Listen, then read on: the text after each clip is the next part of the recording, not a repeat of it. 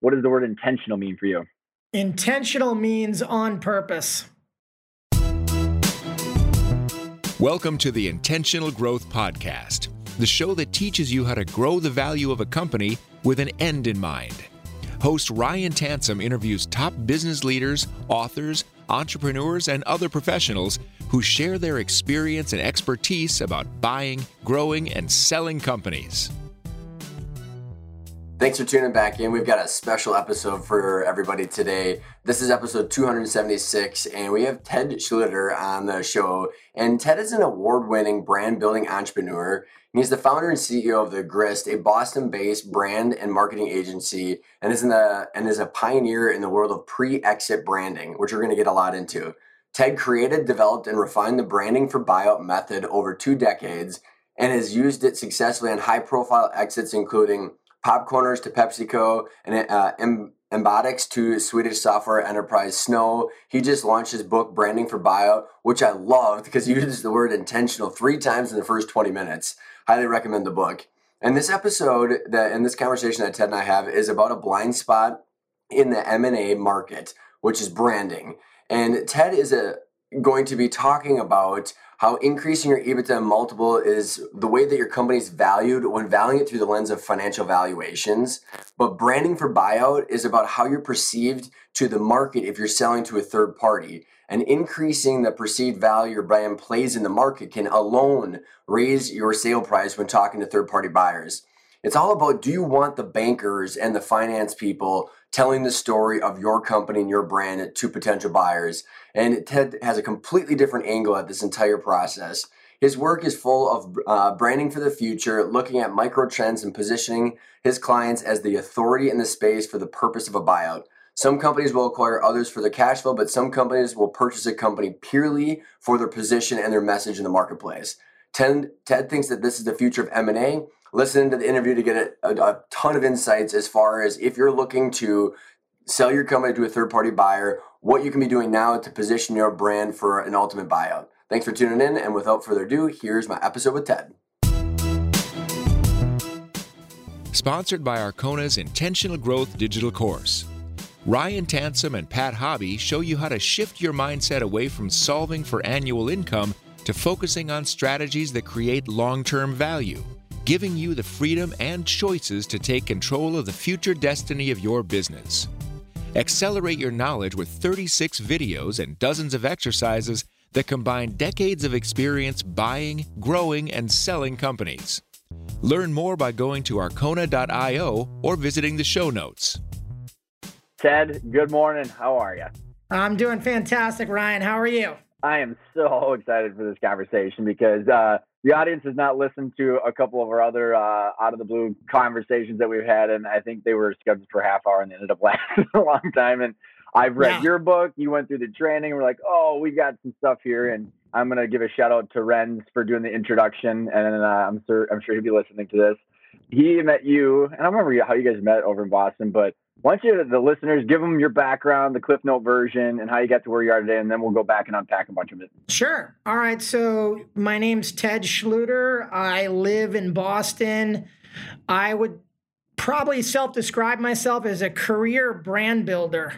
So in the early days, in the early 90s, I worked for advertising agencies in Boston and New York and got to participate in some really cool, big global brand builds and campaigns for brands, of all shapes and sizes. And when I was in my late 20s, I was naive enough or smart enough or stupid enough to say, hey, I think I can do this on my own. I want to start my own business. And I did so in, I think it was 2001 when the dot bomb happened. And, 9/11 happened, and I started a business when there was absolutely no new business to be acquired. And I went from, doing pretty well in a career job to grinding it out and starting from zero as a small business owner. Pretty tough times. I was going to say, why not? Let's give it a shot. Yeah, let's give it a shot. And man, what a school of hard knocks that was.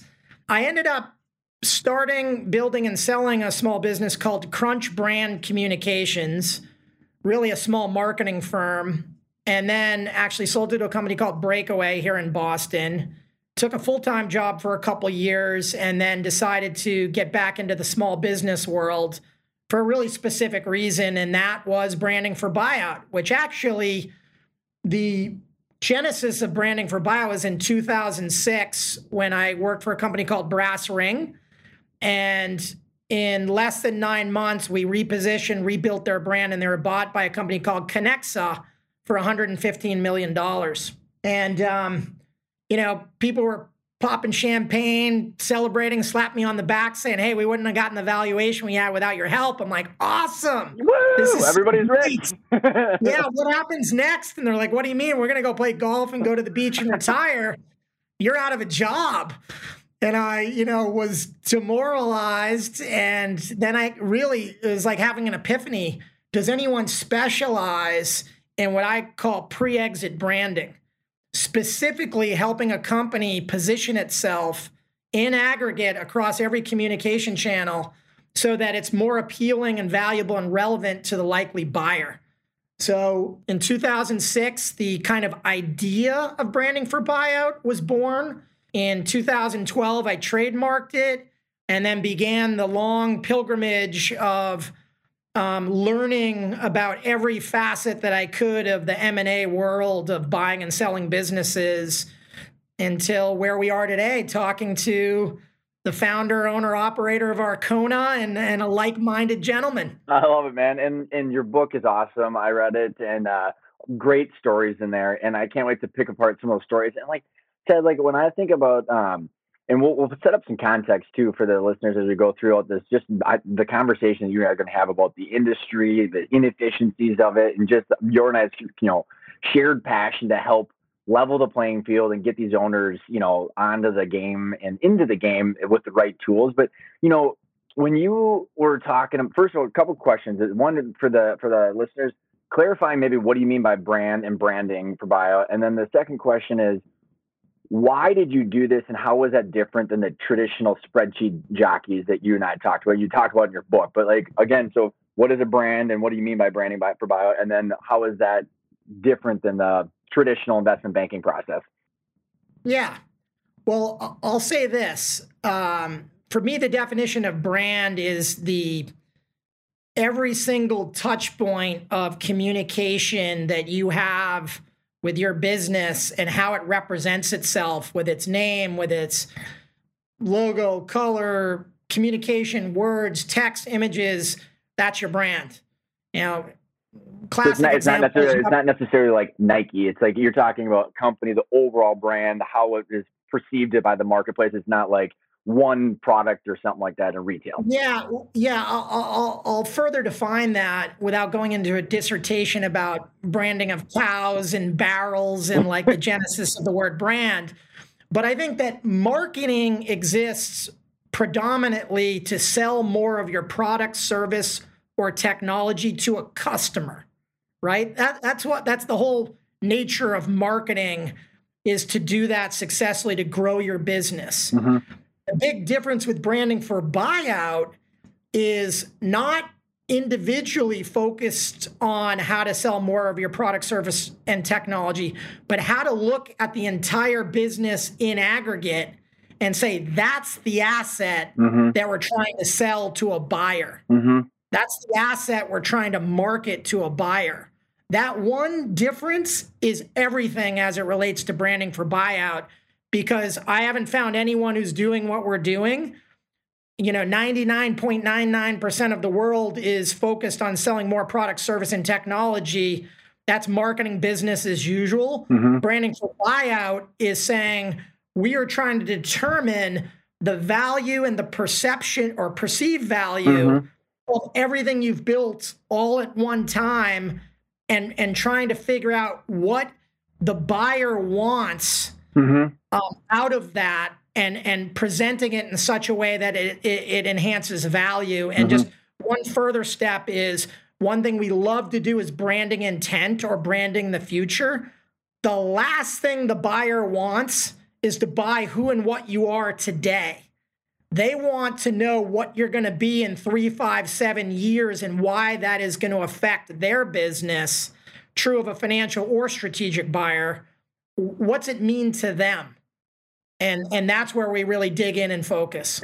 So, and I love it. And there's gonna be so much meat behind this conversation. So tell the story or your example, like when you say like why you started doing this and you saw the problem, and you told the story in the book. And when you and I first talked about, the owner who's built this business and this legacy for 30 years, and then they're sitting at this table with all these advisors. And so what about that scenario did you want to change? I love it. I can tell you're ready, chomping at the bit. You used the word unpack. This is going to be a big one.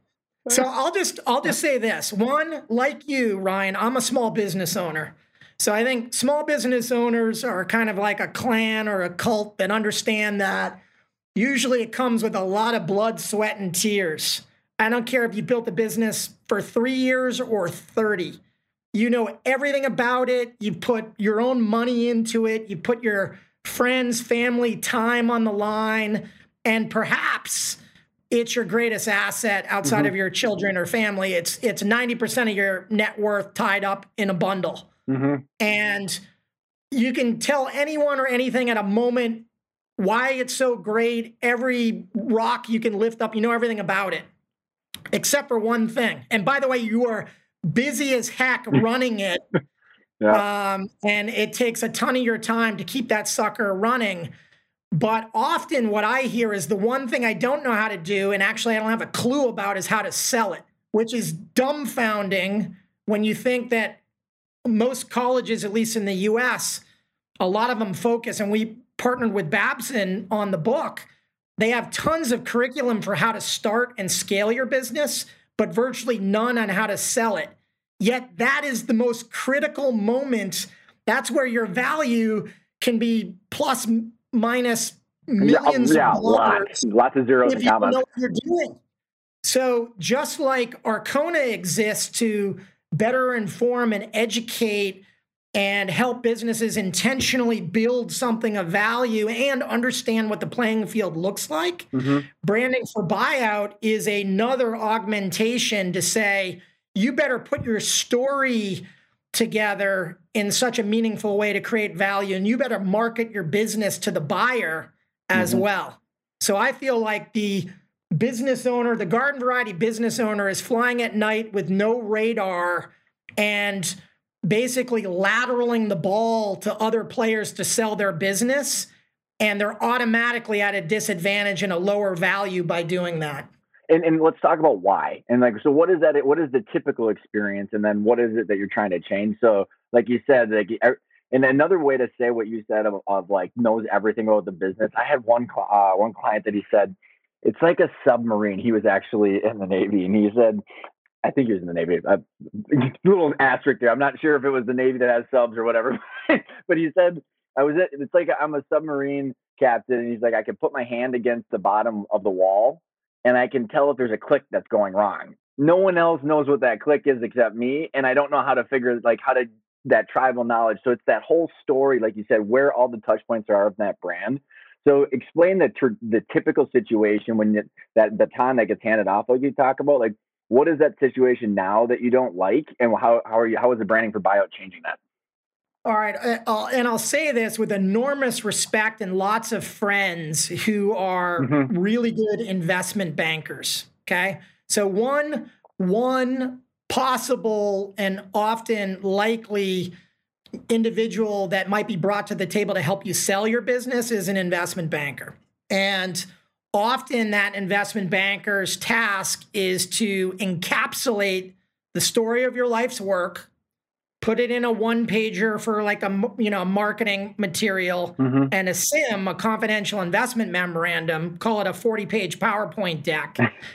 And I think that they are, the good ones are exceptional at understanding the value baseline of your business, the financials, sales, ops, mining gaps, figuring out where advantages are and who might buy you. Just A+, right? The good ones. But at the end of the day, I think they're really good for running a process and leveraging, their databases and networks of people who could buy you. But where I see the miss is that they tend to be packaging you up and selling you in these discrete, finite objects, one-pagers and SIMs. And often, especially for smaller businesses, I think they are packaging you up for who and what you are today. They are not telling a future forward story that would get a buyer really excited and say, oh my gosh, I didn't think about all these different ways we could create value together, and the story that's being told. So for me, what's broken is brand and marketing not having a seat at the M&A table, people not thinking about the brand in aggregate across every touch point as the opportunity to tell the story to a buyer group. And from what I've seen, pretty limited ability to market to the buyer groups through these discrete assets. Well, and what we can do, Ted, too, is like, and when we talk about marketing, because like you said, and I like how you prefaced it, the entire comment is, we both know really good investment bankers and brokers. Again, I would call it the 95-5 rule. That 95% of them are probably not doing maybe the level of service they should, but there's really good people out there doing good work. So they're good at running a process, and that could be called marketing the business, which is essentially sending out 380 emails in contact points to line up, NDA from 100, and it's like that whole process. That's marketing. And I'm putting in quotes for the listeners because that's their definition of marketing. Yours is significantly different. Yes. So, Ted, I want to set up and frame up the rest of this conversation with a piece from our training, because I want you to be able to speak to it because I want you to tell an example, because you have some wonderful ones in the book on how this is actually put into action. So if you remember in the training, we've got two definitions of how people perceive valuations. And I'm not going to get into all the jargons, but it was just this concept that I love helping people with. It's the intrinsic financial value of a business, and then there's the transaction value. And so the intrinsic financial value is truly just the value of your business based on the risk of the cash flow, kind of like you would value a cap rate from real estate or a bond or whatever it is, as of the cash flow. That's it. So $1 million in EBITDA, you might say, well, what's the risk of the cash flow based on the operations and blah, blah, blah, blah, blah. Okay, well, it's this. Well, then there's the transaction value, which I love to describe. It always starts at that financial value, but there could be a high premium placed on it, because the transaction value comes from a buyer and seller and the purpose of the deal, closing the deal for the human reasons or the business reasons that someone would pay a premium or a discount. But it started as a baseline, essentially at that financial value. And so the strategic value, a buyer might buy you for your customer base, your IP, and they were technically paying way above the financial value because of the reasons that the buyer has behind the scenes. And that's exactly what my dad and I did when we sold. We knew there was the market value. And so technically we've got a high multiple on our EBITDA if you looked at the financial value, but the buyer technically only paid a 3 multiple because of what they were doing with the asset. And so with that kind of context, you're talking about selling to a third party strategic buyer or private equity strategic buyer versus an ESOP or an internal transfer that you can't really necessarily 20x the value to your manager because of how the valuation works. So I don't know if that context makes sense, because I think you have nailed this process on the third party transaction value. It does. I'd like to, if you don't mind, address both. Yeah, go for it. One thing that I've said to private equity friends, investment banking friends, and whatnot is on the intrinsic value, on the financial value. I'm like, do you agree that the way you present the numbers can increase or decrease the value of a business in the eyes of a buyer? They say, absolutely. And I said, all right, so wait a second. You're not talking about fudging the numbers, because that's illegal, to get thrown in jail. You're talking about the presentation layer of the numbers can increase or decrease the value. True or false? And they're like, true. Okay. So you're talking about perceived value in spreadsheets and numbers. How then can you tell me that you can't enhance the perception of the value of the whole business at large through every communication touch point and not increase or decrease value. And they're like, we totally get it. You're right. That makes sense. So what I think branding for buyout is, I mean, you could say it's an augmentation of the existing process. It actually helps add value. I think it helps make an investment banker's job easier. Yeah, you're not talking about eliminating investment bankers or not in the least. Yep. Not in the least. It actually makes it easier. It actually makes it more valuable, so it's a win on all sides, most importantly for the founder or the owner or the operator. But, for everyone involved in the process, the job is to increase the value any way you can. And then I would just use an analogy of real estate because I used it in the book. I believe that you could put an awesome paint job on a house. Everyone's housing market is a great analogy right now. Because right. 100,000 over ask before it goes on market, right? But I think you can package up a house, you can stage it, you can put a paint job on it, as they say, bake warm bread, cookies. No kidding. That's the easy thing to do.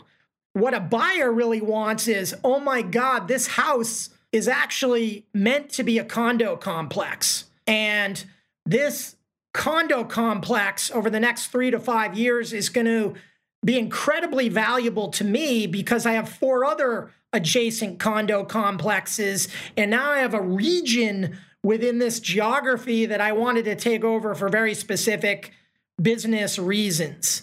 I think the miss is that, and I chide my friends, I'm like, do you want a banker to tell the story of your life's work? I think you want them to tell a part of the story, but I think that we can add whole new dimensions of value with what we're doing and our process in conjunction with the other typical players that you might invite to the table for a successful exit.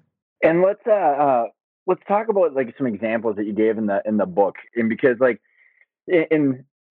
think about you can play on this story as you're telling yours, is that like with ours, there was like 4 predominant independent copier managed IT. It was mainly a copier business. There's a small percentage that was managed IT of our company when we sold, but like we went through like, okay, who are the Canon resellers? Who's got the different product lines? Canon's trying to get into distribution. So we kind of like understood the entire marketplace. And then we knew like someone wanted to get into the Minneapolis location or the Twin Cities area, into the heart of it. So this meant something to them. Someone else wanted to eliminate a competitor and gut it so that they could be the only people in here. So there was different things that different people wanted. Some people wanted managed IT and a new rebranding. Some people didn't. And we positioned and talked about it differently to everybody. But it was like this whole like strategic, it was very much in line. I didn't really know we were doing what you're talking about. Now you articulated it way better. But I think a lot of entrepreneurs naturally want to do what you talk about. They just have never known how. So talk about like the example of like, when you're talking about strategically positioning a company into the marketplace, what do you mean by that? And what are things that you've done to make it different along the way as they're going to market? Yeah, that's a great question. I'm going to probably touch on a couple different pieces of it. But one is considering at the macro level what category you're in and what the category is defined as. And maybe I'll touch on B2B like tech first. I was going to say, are you talking industry or business models, or is that kind of... Yeah, so like I'm not sure what category the copier / managed IT services category was defined as for you, but I'm going to use B2B, business to business technology for a second, because analysts play a big role often in selling more of your technology. So, Gartner, Forrester, IDC are some big names of analysts, and Gartner is probably the big one from a market perspective, and they have something called the Magic Quadrant, right?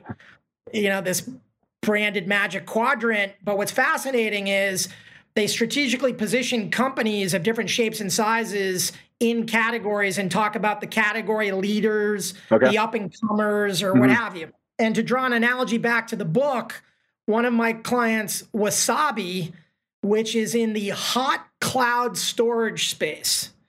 So think of cloud storage is exactly what it sounds like. You need to store a bunch of data somewhere.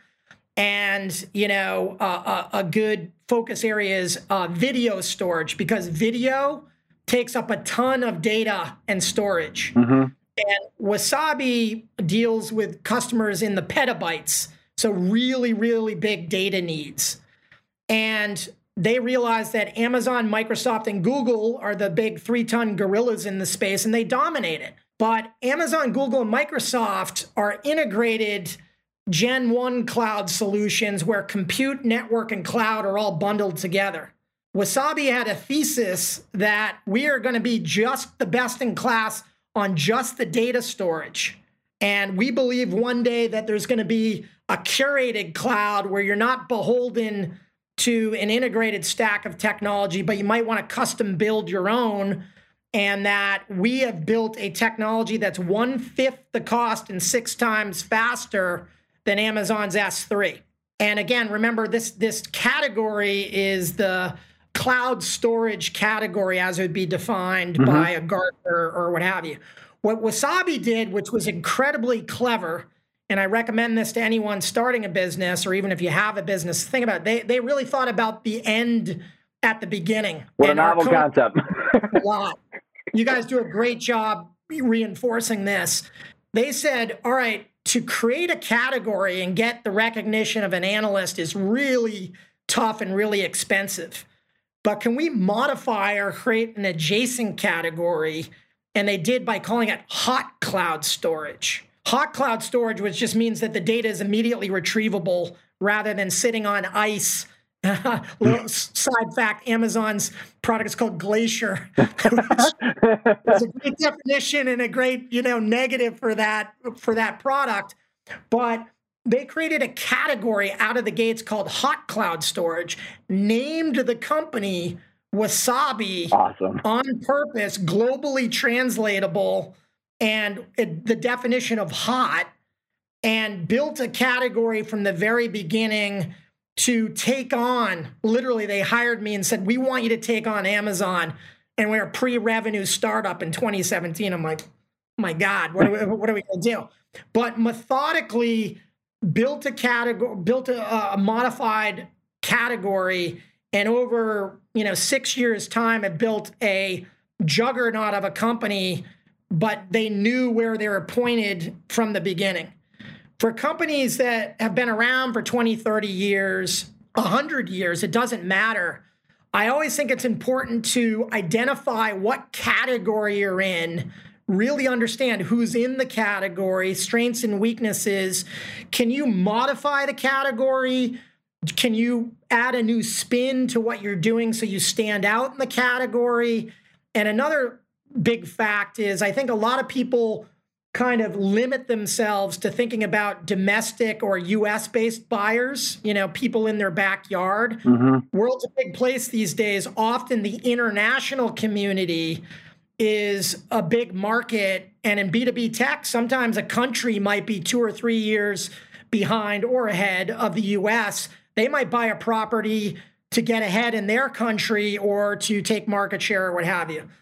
I might have lost my way. I think, I'll keep us going because it's about understanding the marketplace. And again, the reason I think a lot of entrepreneurs tend to naturally do this, but then like you said, when they hand it off to the deal team doesn't necessarily think like that on default. We're like, my dad and I was like, well, it's because you're constantly assessing the competition. Who's coming in this? And going back to your point, and I'm pulling back, like almost 8 years ago now from our deal, but like the managed IT was converging, cloud services were converging, document management was converging, managed print and copiers. And so all of these things were mashing together at the same time at rapid speed. So like you said, it's like, we're constantly assessing where are we fitting into this puzzle. And I think a lot of entrepreneurs naturally do that. They're looking at their trade association magazines, they're talking to their peers. So they're watching the parts and they're watching the marketplace evolve. And going back to that transaction value, positioning yourself in the eyes of the buyer, it's truly about understanding what does the buyer want and why, and what is their strategy, and how do we align our product or service to like accelerate their plan.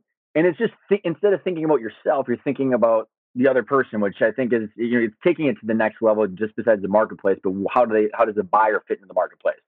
Yeah, that's exactly right, Ryan. And to build on that, I forgot, I wanted to make another comment. Forget about the category for a second. Again, this is really depends on what kind of business you are. It doesn't work for everyone, but I'm going to use the example of Brass Ring that was in the book. Brass Ring was known as a really expensive HR technology, a digital job board. And they're like, we're so much more than technology. We have incredible consulting. We have a great outsourcing product. But all of our big clients like BMW and IKEA and all these companies that manage millions of people for workforce, they want a bespoke, solve for their business. And it's not a one size fit all. We need to be able to curate our solution for them. And they were selling technology and consulting and outsourcing in discrete silos within the business, one-offs. And we had a thesis with them. What if you could encapsulate technology consulting and outsourcing as a bundled sell, as a bundled solution, and do so in a way where your clients can dial the knobs up and down according to what they want? So it's a really bespoke solution. We ended up calling that three-headed solution sell Workforce by Design. And what was interesting is we had interviewed like 20 top-level, C-level HR execs. And at the time, they're like, all this technology is so complicated. There's so much jargon out there. We need someone to like really help us through this jungle, like a Sherpa or a guide to help us through as a hands-on consultant to get us to the ideal candidate to join our workforce. So we had this guiding principle of guidance being the number one need. Brass Ring, follow our lead, allowed this tagline, follow our lead, allowed them to assume a leadership position without being number one. And then Workforce by Design and this three-headed solution sell allowed the customer to buy this multifaceted solution that they could customize any way they wanted. That was the differentiator in their space. Workforce by Design wasn't really a category. It was an integrated solution sell when everyone was selling the pieces. So sometimes there's a way to look at consolidating or saying we're not just selling a product, we're selling a product with a process and a technology all integrated together. That can be a big value add. Well, and what's so interesting too, from the buyer's perspective, like when the question that I think a lot of people like probably have is like, why would this buyer buy us and overpay? And but the reality is, if you really just if you do your best to shift your mind and put yourself in that buyer's perspective, in their seat, and saying, they're trying to grow. They're working on their share price, or they're working on their own EBITDA. I mean, everybody's solving for the same thing: EBITDA and valuation multiple. That's it. All the way up to the top of Apple and Amazon and Google and everybody. So it all trickles down. So if the people know that, then the question is, what is their strategic plan, and is it going to be better for them to buy an asset and deploy that at in Mach speed throughout their distribution channels or their customer list or whatever it is, or spend 4 years and way more money building it? And it's so interesting. And that's where this whole multiple of EBITDA, it's different than what the intrinsic financial value than this. What would it cost that buyer to build this, get the brand recognition? I mean, it's years, and it might be 20, 40, 50, $100 million, and the company might only be, technically on an intrinsic value worth 10. But they're like you said, the whole positioning, well, they can't create it for less than X. So that's essentially the baseline price. Yeah. And, I'll tell you, one way to add value to any business owner that's looking to sell their business is by branding the future. And I'll explain what that means. Without spending the time, money, resources, people to build your future, you can brand it. You can tell the story and actually create a roadmap of what the next 2 or 3 years of growth look like. If you have envisioned that, you can actually put that on paper and share that with a buyer, and they're going like, oh my gosh, this is awesome. You've done some of my thinking for me, and you're showing me what your vision and roadmap of the future is. Product expansion, new technology, new key people. I think that's often a miss in present day scenario, that people are not branding the future, and you can calibrate what that future looks like depending on the buyer needs, by the way. But that's where the real value is. No one wants to buy who and what you are today. They want to buy what you're going to be. Well, it's so crazy, Ted. And like, not only from a strategic planning perspective, but a branding perspective, but also from the financials. So I can't believe how so few people I know that had like a forecast. And then God forbid they have like a forecast of like, maybe it's an income statement. It's like almost like 0% chance there's all three financial statements. But then they go, and then you go, all right, so like you've got a 3-year forecast on your financials. Said, great. How are you going to get there? And what are you going to be selling to who? And they're like, well, more of the same. It's like, oh, you've been doing 4% growth, but now you're just randomly going to be doing 40% growth. So it's so interesting. Like, my entire point of that comment is what you're talking about is just thinking about the future critically, and not only for your own business and like what your mix of assets are that are your differentiators, but then how does the market perceive that? So you're kind of aligning your skills and resources with what the market values to give you some direction of where to go. Because I think a lot of people sit in these boardrooms instead and go, what should we do? And then just make shit up, not knowing what the market thinks of them or what their competitors are doing. Yeah. I think you got it exactly right. The only word I'd change is, you said think critically. I'd probably, to the benefit of Arkona, think intentionally. Yeah, there you go. All right.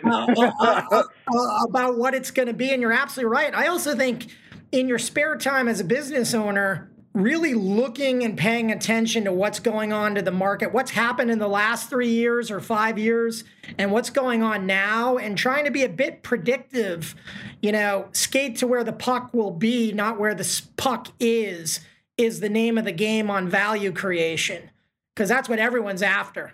And then you had a couple other good examples to pull from. Skate to where the puck will be. I don't remember what the name of the companies were, but it was like a shoe company, I think. Was it a shoe company? And like how they had built out Sperry Topsider is definitely a story, okay, but maybe you got a different one, but I think maybe whatever story you think is relevant for the skate to where the puck will be, because I think what that helps people do is go, oh, I understand what that means, and then what I should be paying attention to and how that relates to what I'm doing and where I'm going. Yeah, for sure. I'm trying to think of an example that I can talk about. What was the Topsider one? Because they built out just a different like was it golf shoes versus?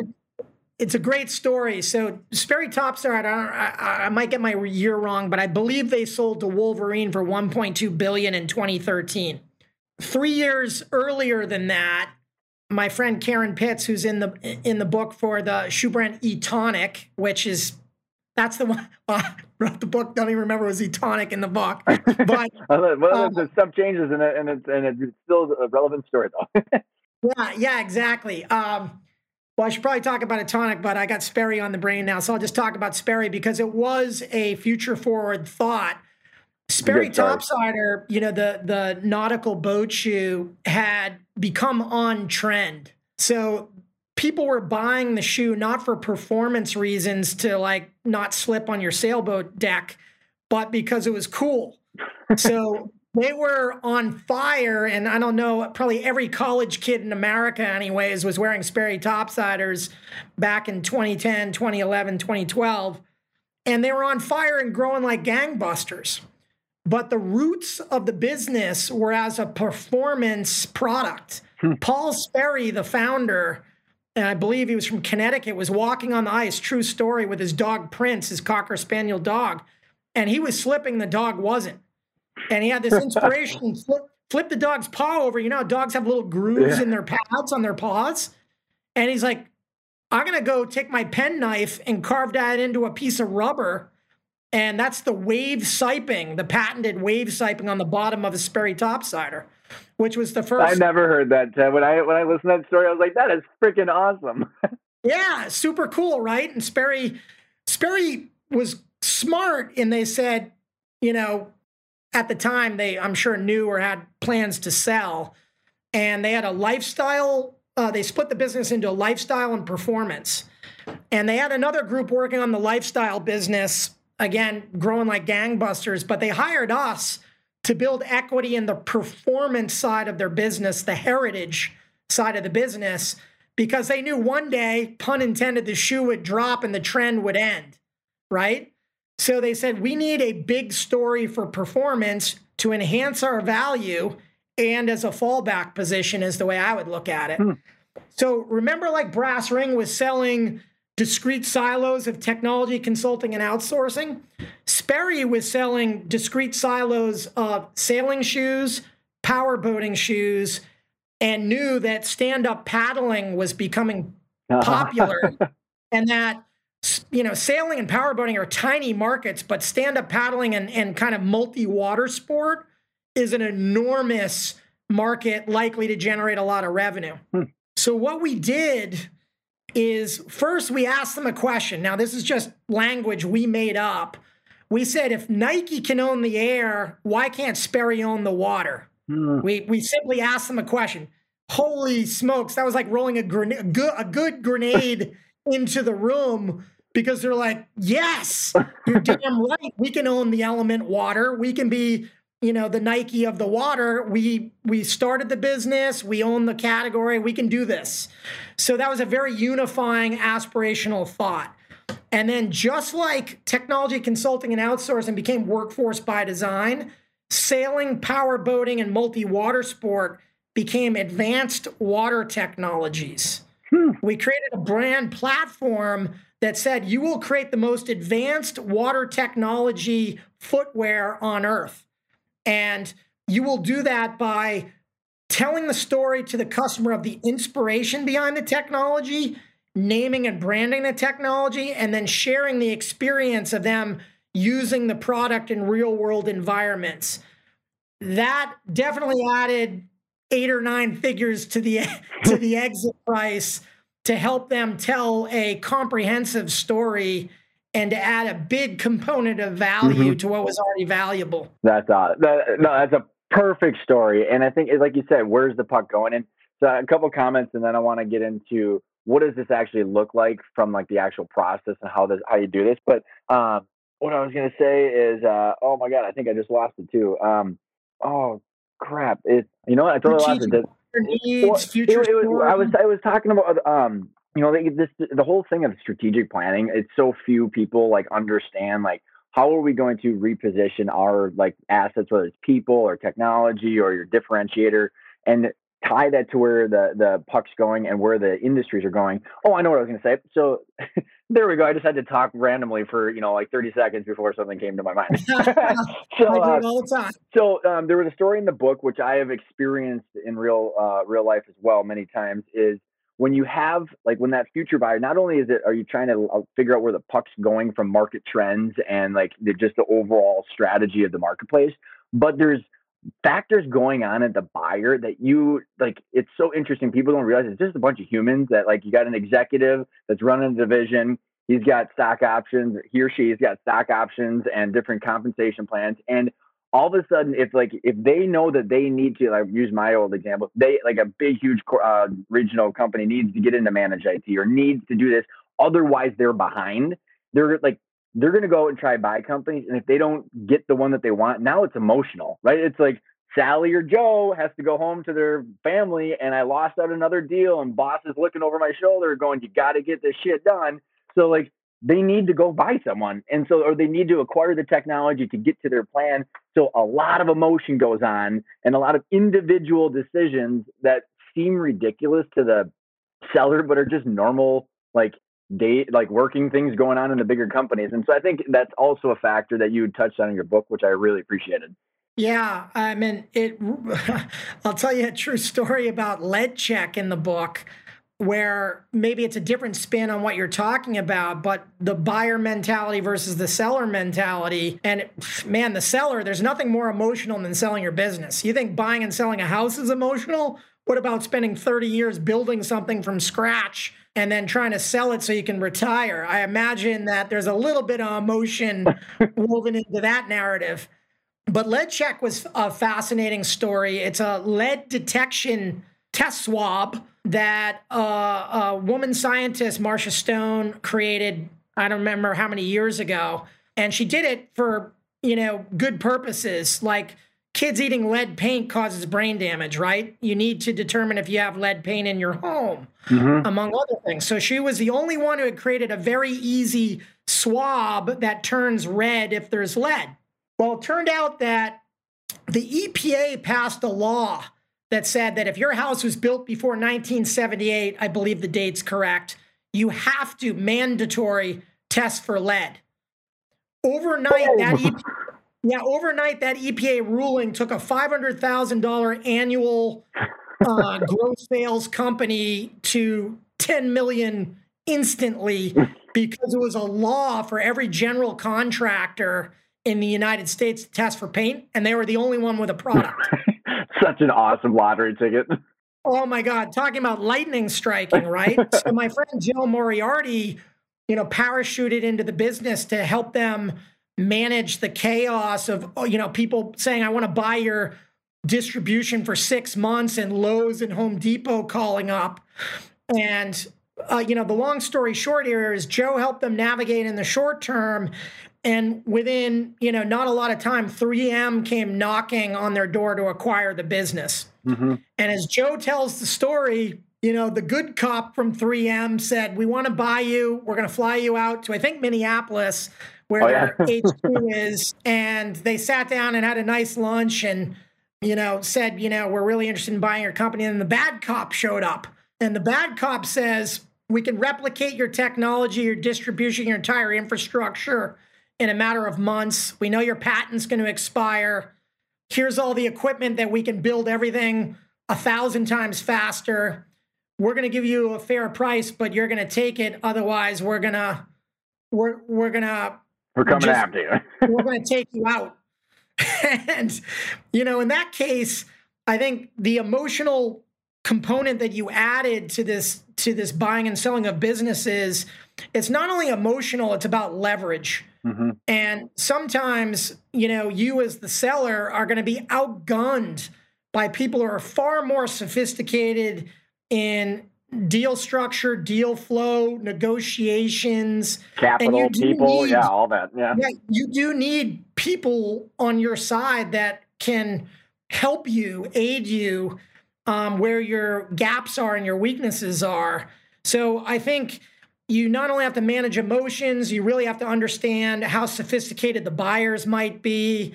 And there's also a super good example as far as like the leverage and like the buyers dynamics going on.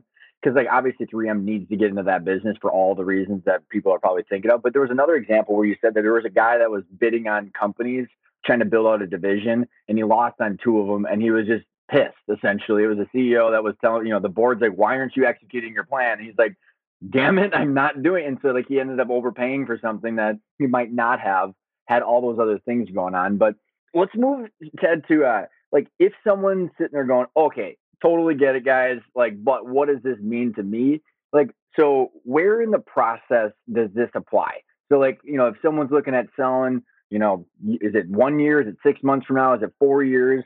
Like, and what is actually done mechanically along that process, and how does the typical investment banker and CPA and attorney and stuff fit into it as well? All right, that one we'll unpack as we go, I think.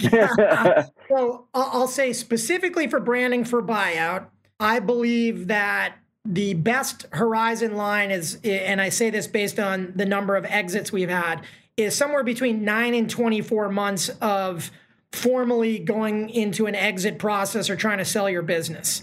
And that's before hiring the investment banker and stuff like that, right? Like you don't need to have any of those people engaged yet because of how far out you're talking. I'm going to say yes, but I'm going to talk out of both sides of my mouth because I think like you, the whole process needs to be reinvented. The best case scenario is when you have a lot of people who know what they're doing, are motivated to give you the best advice they can on how to position and build your brand for an exit in whatever horizon line or window makes the most sense. So in my mind, if an investment banker is involved at the get-go and can help identify potential buyers and strategy and establish that intrinsic value baseline, working with a group like ours to say, and how do we really tell the story across the entire brand and through all the communication channels and market to potential buyers before they even know you're for sale? Yep. You're rising the value before a typical sell side process has even begun. You're building anticipation, right? It's just normal human consumption behavior, right?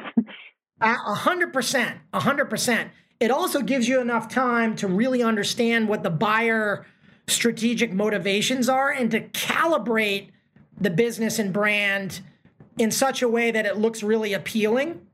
And we always say we run a bimodal work track. Track one is to sell more product, service, and technology and keep the growth curve going up, because you want to tell a story of growth. That's mandatory, right? That's why marketing exists in the first place.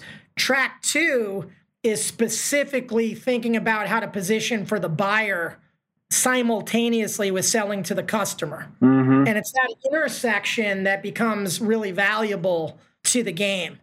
And, I think Arkona and your business and the intentional growth platform is yet another key variable, because you have to know how the game is played. You have to know how your business needs to be put together for an exit. And you need a lot of smart people around you to help you do that to the best of your ability. Specifically for Branding for Buyout, it's 9 to 24 months. Well, and it's so interesting too, because like when you to add those components together, we're like, and again, if you're 9 to 24 months out, you're building the brand so the market can be listening and all of a sudden starting to pay attention to build that anticipation. But you're also building your financials and building the financial story and the operational story so you can hit that growth like you're talking about. And like even to your point about like getting investment bankers and CPAs and attorneys involved, you don't have to fully engage with them over that 9 to 24 months, but you start to build your relationships, figure out who you want sitting next to you. And then, hey, by the way, these people all know what I want and why, so that everybody's in sync, which happens so very, very little. It happens that everybody knows exactly what the owner wants and why, because the owner usually doesn't. And so like, you're kind of, like you said, you got these tracks that are going along the way. So then when someone says, okay, I might have changed some of my messaging, I'm getting attention from the buyers that I want to,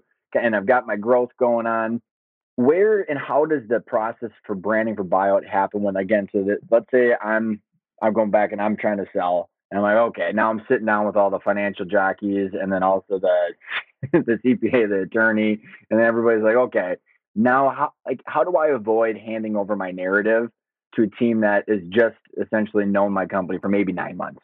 So that's a great question. And one, I would say to any CEO or whoever has ball control on the business itself, do not participate actively in creating the narrative and the storyline for the business.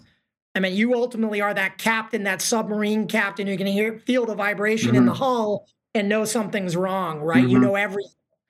So I think that again, the best case scenario is getting together around the table, broad stroking the market, the macro trends, the potential buyers, and creating scenarios, prototype scenarios that say, what if we angled ourselves this way for this buyer group? What if we angled ourselves this way for this buyer group? What's the common denominator that works for all and yet still increases our value? That's a really, you can't underestimate the value of that. And I'll give you an example. The CEO of Popcorners, Paul Nardoni, who's a serial entrepreneur, genius, right? Sold stirrings to Diageo, like the guy knows what he's doing. And Popcorners is like, it's a chip brand, better for you chip brand without all like the harsh chemicals of like Doritos, right? Popcorners and his thesis from the beginning was really big companies are hedging their bet on their product portfolio like a PepsiCo that bought them and saying, hey, we got a bunch of chemically laden food. We better start buying and acquiring some better for you brands, right? That makes common sense. That trend is coming. further, sugary sweet was migrating to salty savory. And Goldman Sachs was, talking about that narrative. And Paul had built Popcorners to fit into that potential acquisition strategy, right? He knew there was an opportunity there. But it's not good enough just to build a great company, which he did. He had to tell the story back to the house versus the condo complex. He had to tell the story in such a way that it would get Pepsi and other potential suitors excited about the acquisition. And, and that's what we did, help him tell that story to get bought. And then there was an urgency too. He sold in December 2019. For the last year or two before that, I wasn't just telling him, I was telling everyone I knew. There's this historical graph, like every decade, something bad happens, right? We didn't know it was going to be COVID, but it happened. Back to timing. What if he hadn't sold and it had been 6 months later? Would Pepsi have bought Popcorners? Who knows, right? But, timing and macro trends are a really big part of understanding where the true value equation is too.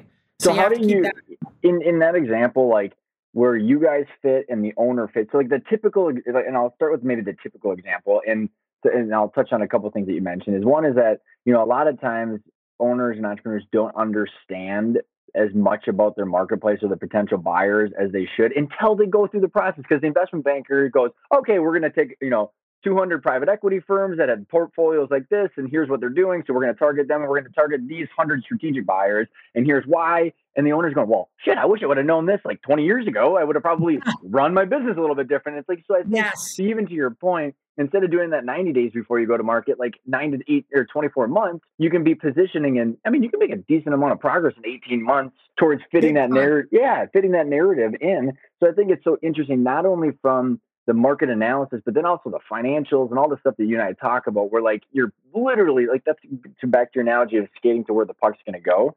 And so another comment about what you were saying is that the normal process is build the data room, the financials and contracts and this and that, and the IT data room, or the IT systems, and then the HR systems and all that stuff. And then the owner is just sitting there going, I feel like I'm going through a cavity search here, and I've got no control. And what is the point of this? And at the end of the day, like the typical process, investment banker sits down with buyer, and it's about, asset versus stock sale, or how, is it, we roll in equity, and it's all financial. But like, I went through the point of, it was two entrepreneurs talking about the strategic view of our combined companies. And it's like so emotional and so strategic. And then the numbers have to fit together to fit the story. And so like, how do you make sure that the owner's like leading that story, or the branding and for buyout conversations leading the story, not being drugged behind the financial people who are just getting the deal done, like CFO to investment banker? Yeah.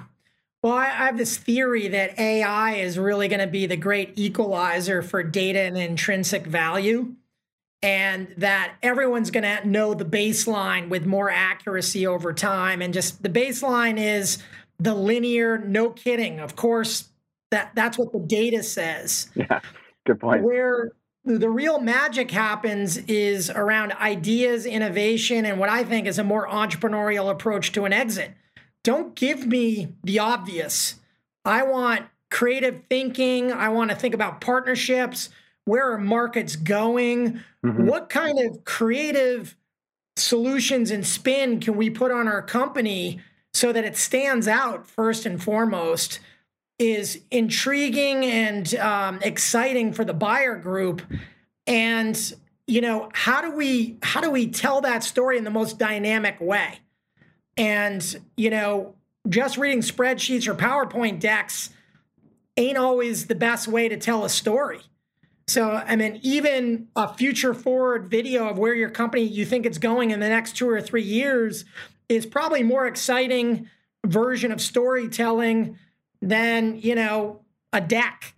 And I would also just say that I think a lot of CEOs are really great CEOs because they know how to build and scale and hopefully sell a business. They're not always the best storytellers. It's our job to be like a human medium to extract from them what they think the future is, and then tell it, because that's what we're trained to do, is tell really good stories to influence people and have them buy something, and I think, again, this is probably repetitive, but getting as much information we can up front and then really shaping a powerful narrative absolutely will always affect the exit price. So do you have pushback from the egos of the other people on the deal? Like, okay, now Ted and his firm's in here. Now they're taking, what was that? Yeah. Oh, yes. Oh, yeah, of course, right? We can tell the story better than you, right? Let's move over. You went to art school. You play with magic markers. You're a marketer. How could you possibly add value to something as important as selling a business? That's my domain. That's what we excel at. I just argue that every industry I've ever touched, which is, I don't know, probably hundreds of different categories, every single one of them is seen reinvented. Mm-hmm. All of them. Mm-hmm. And I believe that the M&A world is ripe for disruption. I believe the garden variety sell-side process is linear, non-entrepreneurial, color by numbers, and often mercenary, where the motivation is to sell your business as fast as possible so that I can get on to the next deal. Mm-hmm. One way to say it is, I do a lifetime of deals, but for you, the business owner, this is the deal of a lifetime. Mm-hmm. Those are very different opposing viewpoints. Mm-hmm. So I think when you're looking to build your team of people to help you exit, having that entrepreneurial spark, an entrepreneurial-minded investment banker, an entrepreneurial-minded CPA, an entrepreneurial tax person, all the people that you might want to surround yourselves with. You don't want the people who just color by numbers and, say we're going to speed dial you to an exit. That might not be in your best interests. Well, and and I agree wholeheartedly, Ted. And I think, what's so interesting too is I have found that first of all, capital, especially in the last 18 months, is abundant. It's everywhere, right? And so you want some capital, who wants some capital? But the other comment is that, spreadsheets and, just looking at all your financials, and that, like, there's so much heavy hitting firepower in this M&A space that all reside in that I have, and again, I'm almost just like literally thinking out loud, but I have seen that there is a lack of vision on growth and strategy. And I it's to the point where, because I always default to that, I'm like, oh, I didn't realize, like, this is like, there's not a lot of people thinking strategically about the markets and where they're going. It's just doing deals. Like, there's so many people just focused on doing deals, but like at some point, all this stuff has to come together, and the whole companies have to still grow. So it's unique and it's different with what you're doing because like you said, there's not a lot of people that are marketers and human psychology, that are paying attention to markets that also understand the financial implications of them. I mean, it's truly understanding both of those is very, very unique at this point in time, according to what I've seen. Yeah, I really think it's white space. It's a new category that we're going to dominate. Shout out to the guys who wrote Play Bigger, which is about category creation. I believe we have created a category in pre-exit branding that is completely new territory. And I think that it's almost like you have a beautiful room and it's like the best room you could ever imagine, but the shades are drawn. Mm-hmm. And we're telling the story of the shaded room with the financials and the ops and the sales. But what if we lift those blinds up, sun comes pouring in, and like the full glory of what you've built is there? That's missing.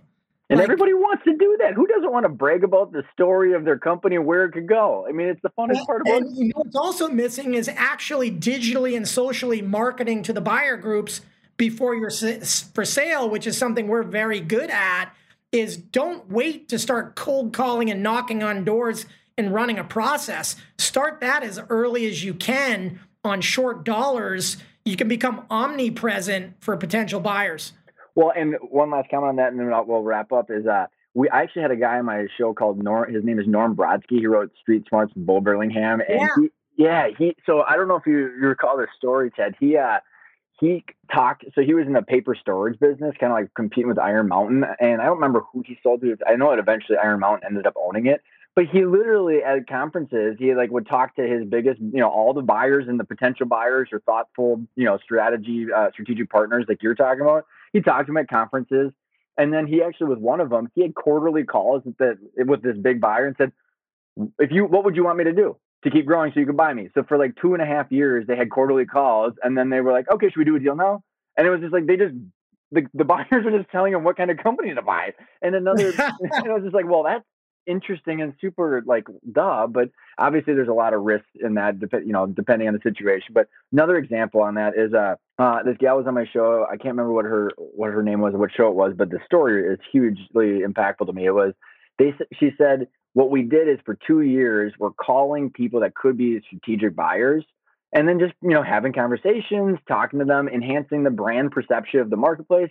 And then when they got to the buy or the process, Ted, she said, well, all we did was just tell those 30 strategic buyers, hey, by the way, we're running a formal process, and if you would like to participate, we're rooting for you. And I was like, oh, so interesting, because then they had private equity and strategics, and it was just like, it's a lot of what you're talking about, but I think the proof is what you're doing is formalizing what other people were doing either by accident or through gut instinct. Yeah, and I would shout out to Arkona and what you've built, as is witnessed by the lack of education in the US-based education system on how to sell your business. You guys have created the curriculum and a lot of the backbone on the knowledge that you need to understand what you've got and how to prepare. I'm kind of at augmentation to that on the brand and marketing front. Mm-hmm. Well, I appreciate that, Ted. And I think, to your point, I think there's like 1% of stuff is on the exit, like you said. And like the reality is, like, your story could unfold an infinite amount of ways. The only way to have a little bit more control over it is through knowledge. And again, then you can hire the right people and know how how does your puzzle piece fit in? It's difficult to understand it unless you know the whole picture. Dude, this has been so fun, Ted. We got two final questions. The first one is, what does the word intentional mean for you? Intentional means on purpose. I love it. And by the way, when I read your book and I was like, oh my God, he said the word intentional like 3 times in 14 minutes on the phone. That was before we even knew each other. Last question. Where can the listeners find you? More about your company, buy the book, the whole thing. Brandingforbuyout.com is probably the easiest one stop just to get a flavor of, the concept, and the book is available on Amazon. And thegrist.com is the marketing agency that I own and operate here in Boston. That is my team of strategists, creatives, storytellers, and digital marketers that help aid in the methodology. Ted, thank you so much. This has been an absolute blast. You are the man, Ryan, and thank you for having me on the show.